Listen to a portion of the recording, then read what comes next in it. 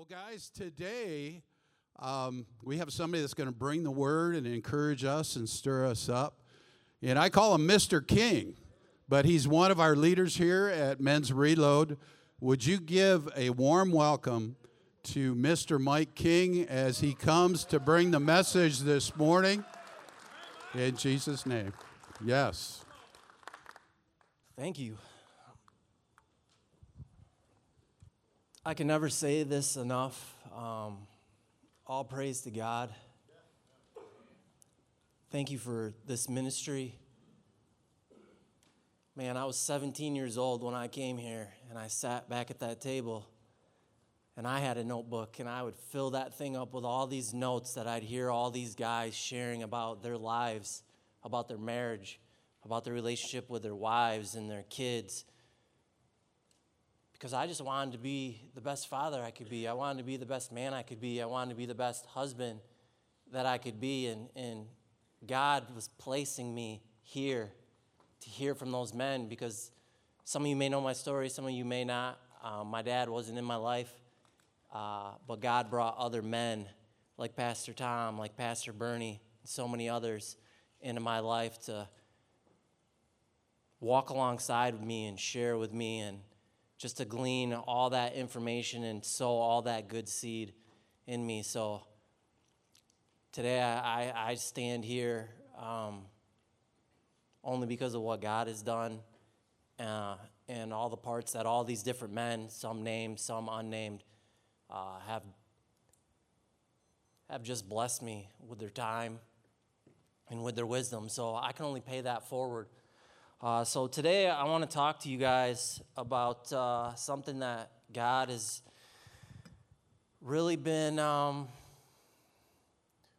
working on me in, and I'm hoping I can get through this. We're going to take 2 weeks to go through this because it's something that needs that much time. There needs to be a little bit of a setup, and then there needs to be just some discussion among us. So we're going to talk about legacy. There's all different ages in here. If I were to guess, I'd guess there's 3 generations in here. There's the younger generation, right? So I don't know who the youngest person in here. Maybe there's someone in here that's 17, 18 years old. Okay, that's that generation. Then there's my generation, right? I'll be 43 this year in December, praise God. And then there's the older generation. So it's amazing that we have all these generations represented in here, and there's so much to learn from each of these generations. And all these men are going through different things, right? That first generation, they're coming into a season that I've been through. And I've got stuff that I can speak to them about, and I get to pour into them and help them avoid certain pitfalls and think about things that come up during those seasons. And then there's the other guys that are on the other end of things that can help my generation because they've been through that, and now they're speaking into my life and pointing at those things and like, hey, you might want to think about this. You should look at this. So I've got a slide here, right? So this is something that the Holy Spirit just dropped in me when I was thinking about legacy. I'm only going to be 43, but still I was like, what do I want to, like, if I were to die tomorrow, what would I want people to say to me? Like, what would be the effects of that? And I don't even know how, like, I got thinking about that, but God said to me, he said, a godly legacy is not about what you leave for someone, but what you leave in them. And I can't stress how important that is. And God began to show me over my life all the people, all the men, all the people he placed in my life that had poured those things into me, right? And some of them are no longer here anymore. But those things that they poured into me continue to carry on.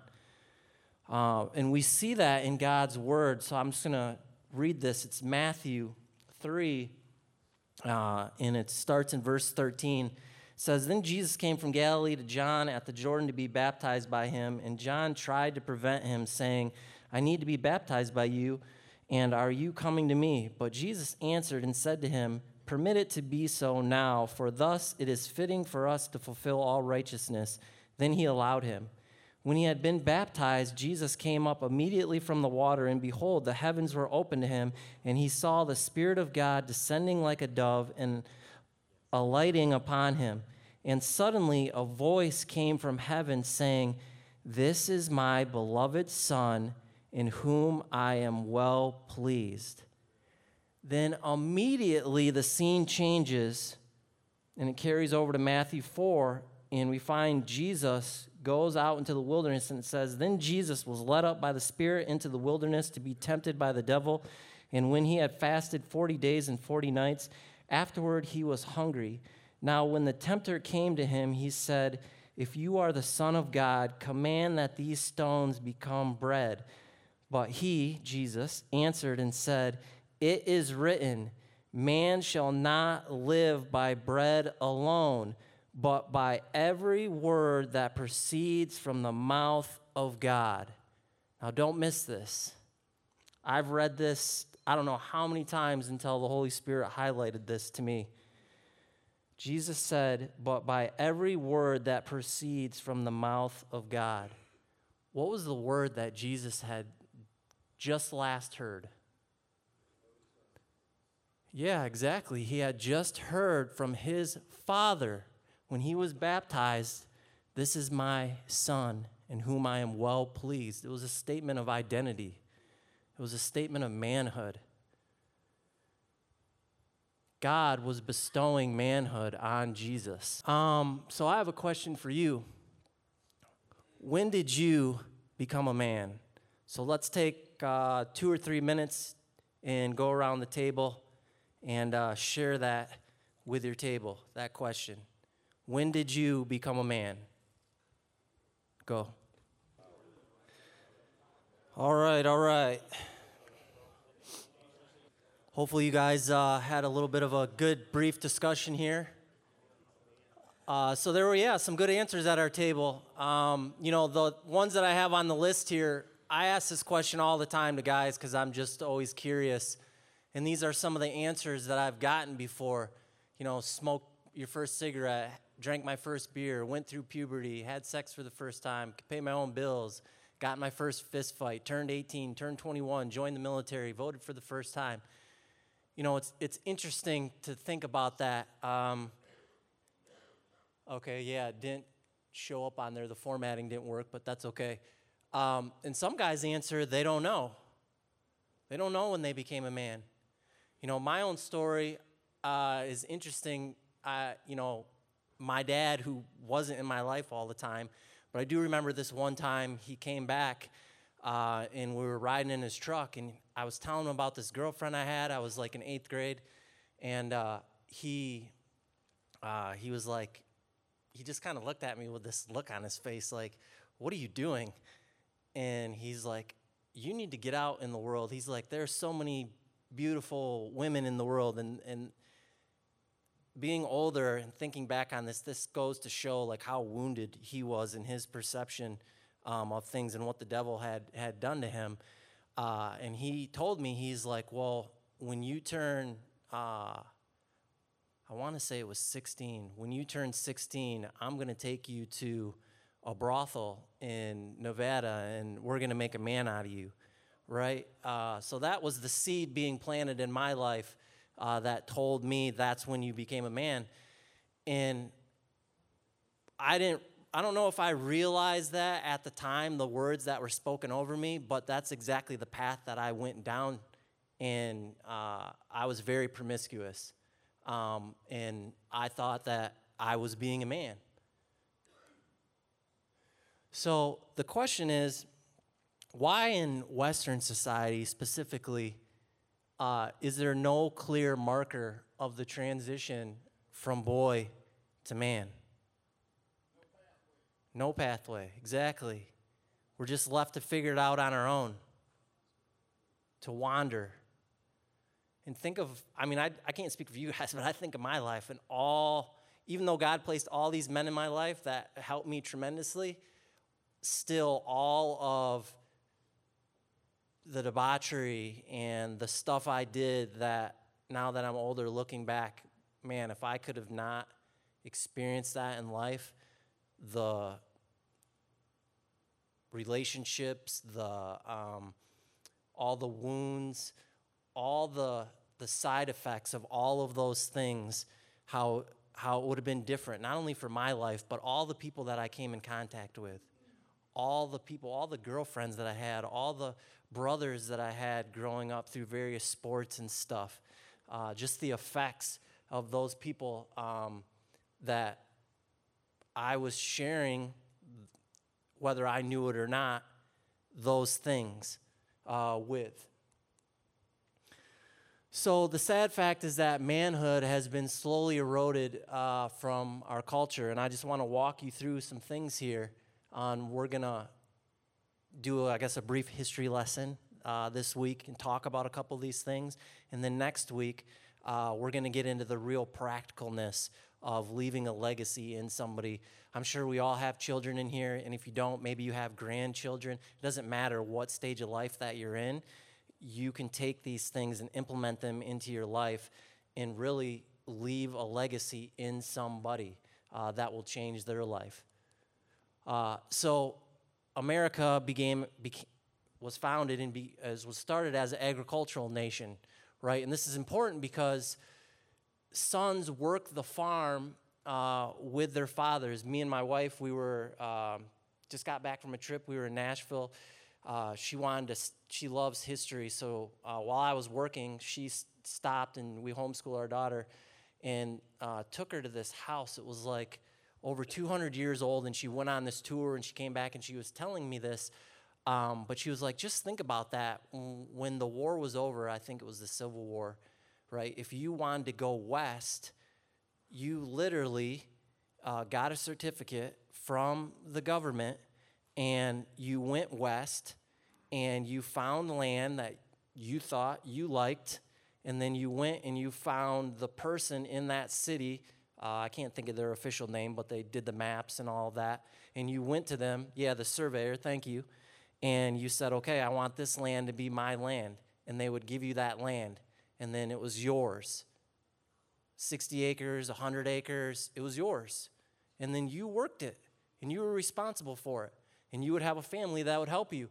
So sons got to work side by sides with their dads and learn character, learn what it's like to work, learn directly from their dad, see how dad interacts with the neighbors, see what it's like going into town with dad to get the supplies and how he negotiates and all those types of life skills and how dad dealt with problems. And then we had this next revolution, the Industrial Revolution, which pulled men off of the farms and into factories. So now they were out of their house 8 hours, 10 hours, 12 hours, maybe 14 hours a day. And kids were spending the majority of time with mother. Not that that's a bad thing, but it was a change. So when dad came home, sons and families typically got the leftovers, right? Dad's tired from working all day. He's coming back. He wants to rest, or maybe he's got chores to do around the farm. It was just different priorities. And then from the factories, we had the world wars, which took men out of their homes for hours at a time, for months, sometimes years. And then now you had these fathers coming back after years of war and the stuff that they had witnessed and they had seen, right? Talk about the emotional trauma, the mental anguish, and they're coming back. And now dad is in the home physically, but maybe dad ain't there mentally. Maybe dad ain't there emotionally. And the toll that has on that generation of kids that are growing up, that are now not connecting even less with their fathers, right? Not even to mention maybe some of the abuse that they experienced as dad dealt with the horrible side effects of mankind going to war. Okay, and then that led us into the women's movement, right? Some people call it feminism, whatever label you want to put on, But men couldn't show up for a number of reasons. Not saying that that's good, not saying that that's bad. That's just the reality. Women acknowledged that. They accepted the challenge and said, okay, I'm going to step up at this time. I'm going to do what it takes to keep the family unit together, to keep it going, to keep it thriving until things can return to normal. So they rolled up their sleeves, they went to work, they did what they had to do, but then the devil works his fingers in there and takes things and likes to corrupt them. And then all of a sudden this belief started to spring up that men weren't needed. Women could do everything. You don't have a purpose. What do we need you for? We've got this. And then you had this next generation that I just labeled the boys. Right here, fatherlessness is growing at a record rate. Manhood is being outsourced. It's being outsourced to entertainment, to TV, to the boys in the neighborhood. These conversations aren't going on inside of the home. I like this last point, right? This speaks well about my generation, right? Your Facebook friends. Everyone knows about me, but no one really knows me. And then now we have a generation I call the confused, right? Society's telling boys that there is no difference between men and women. They're even going as far as saying there's no such thing as a man. Your identity is whatever you want it to be on any given day. And I think this picture is fitting because here we've got a grown man dressed up as a dog, and you can see the look in this woman's face. I don't know if that's his wife or not, but on this day, he wants to be a dog, and he wants the woman to treat him and to walk him like a dog, which I find is very, very interesting. But this is all a consequence of this slow erosion of manhood throughout our culture. So here are some of the results.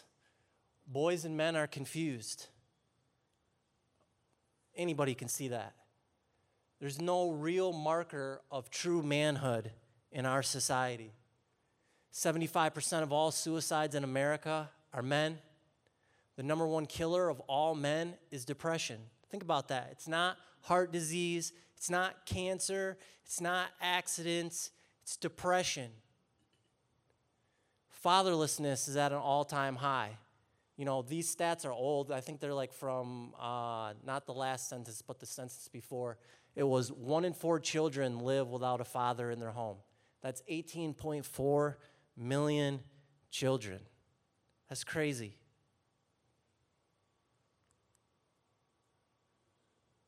So, next discussion question here. We're going to take a couple minutes. What does manhood look like today? So maybe that's for you, maybe that's what society tells you, whatever direction your table wants to go in.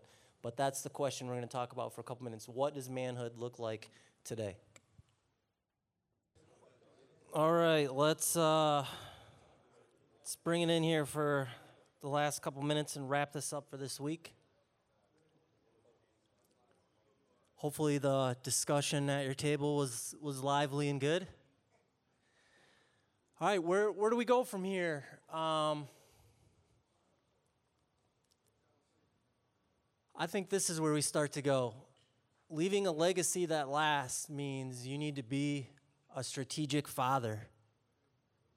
It takes intentionality. So this is super important. We're going to dive into this more next week and practically what this looks like with examples for you guys. And hopefully you have a plan that whether you have a father, a daughter, a grandson, a granddaughter, that you have an idea in a framework that you can take back to your own household and decide, that's pretty cool. I want to welcome my son or my grandson into manhood, or I want to help welcome my daughter or my granddaughter into womanhood. Because the truth is manhood can only be bestowed from one man to another. Womanhood can only be bestowed from one woman to another. But this is like if you don't know, you don't know. And for the greater part of my life, I didn't know this stuff.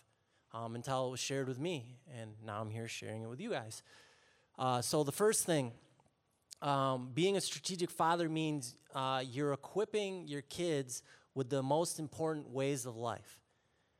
What principles do you want your kids to know? What values do you want them to have? What character do you want them to carry? And you got to think about that stuff. I mean, you actually have to stop and think about it and be intentional. 2, strategic father is going to anticipate what they need for each phase of their life. They're going to need different things when they're a toddler. They're going to need different things when they're an adolescent, when they're a teenager, and then when they're a young married man or a young adult in marriage. And like I said before, hopefully you've been through those things and you can look back and you can help them avoid certain pitfalls in your life. You know, my son, it's interesting. Me and Pastor Bernie were just talking about this. My son is not my son by blood. He's my stepson, but I never used those words with him. But he came into my life when he was 7, and he's never known his own dad. And I knew this conversation was going to come up. And I had been praying and talking to God, because I just knew it. And when he got to be about 16, 17 years old, sure enough, here it came. Why doesn't my dad want anything to do with me? And to be a father that's been through that himself and to ask those exact same questions myself, it was extremely powerful to just have him ask me that and then to step back, ask God what he wanted me to do with that, and have him lead me and direct me in this conversation with my son. To make a long story short, just to reaffirm my son that even if he reaches out to his real dad and his dad wants nothing to do with him, that doesn't change who he is in God's eyes, who he is in my eyes, and who he is in his mother's eyes. The third thing, a strategic father is a boy's future, and we see this, right? Dad is always and will be a powerful figure in a son's life. And this goes just the same for daughters as well. Proverbs 17:6, the glory of the sons is their fathers. And then one last thing, a good mentor of mine, Bob Vanderpool, he always told me, and I always think back to this in your house, more is caught than is taught. Your kids only care so much about what you tell them. They want to see what you're actually doing. And I think that going back to, my son and my experience with him, like all children, right? You start to go off in your own direction. And sometimes that direction isn't the direction that you would want your kids to go off to. But I think that one of the things that made a profound difference in me and my son's relationship and the man that he's grown up to become is that I didn't just try to talk to him and tell him these things. I tried to live them out. So he would see me reading my Bible. He would see me on my knees praying to God. He would see me pursuing my relationship with God and being involved in other things. And I think that was extremely important. So we're going to wrap it up here. We got about a minute left. If you got to go. If you can continue to have a discussion at your tables, do that. But next week, we're going to dive into this, like I said, practically and walk through some steps and hopefully give you guys some direction that I think will make some profound difference in your lives and the lives of your kids or your grandkids. Because it doesn't matter. It's never too late to take an active part in this. It doesn't matter if they're out of the house already. As I'll share next week, this literally is life-changing. And God is inviting us in to have a part in that and what he wants to do in our kids and in our grandkids. So let me just pray us out here and we can go. Lord, we thank you for this day, Lord. I thank you for these men that you've called here to hear these words, Lord. And I just pray that these words would not just be words, Lord, but that they would start to stir in our heart, Lord, and that you would take them and that we would walk them out, Lord, that we would be men who don't just hear the word, but we would be men of action and that move and that do things with those words, with the things that you're telling us, Lord, that we would listen to your voice, Lord, and we would be obedient to the things that you have for us, Lord. I pray a blessing over all the men here, all the families represented here, no matter what they're going through, no matter where they're at in their journey, Lord. We know that the bottom line is we are all your children, Lord. We are all your children, all your sons, Lord, and you love us and you care for us, Father God. And you're calling us in a deeper relationship with you. And some of us here, you're calling us into manhood. You're calling us into greater responsibility, Lord, whatever that looks like. So just be with these men. Bless the work of their hands, Lord. Keep their families safe, Lord. Keep their children safe, safe emotionally, safe physically, safe mentally, safe sexually, Father God. And just be with them as they go from here, Lord.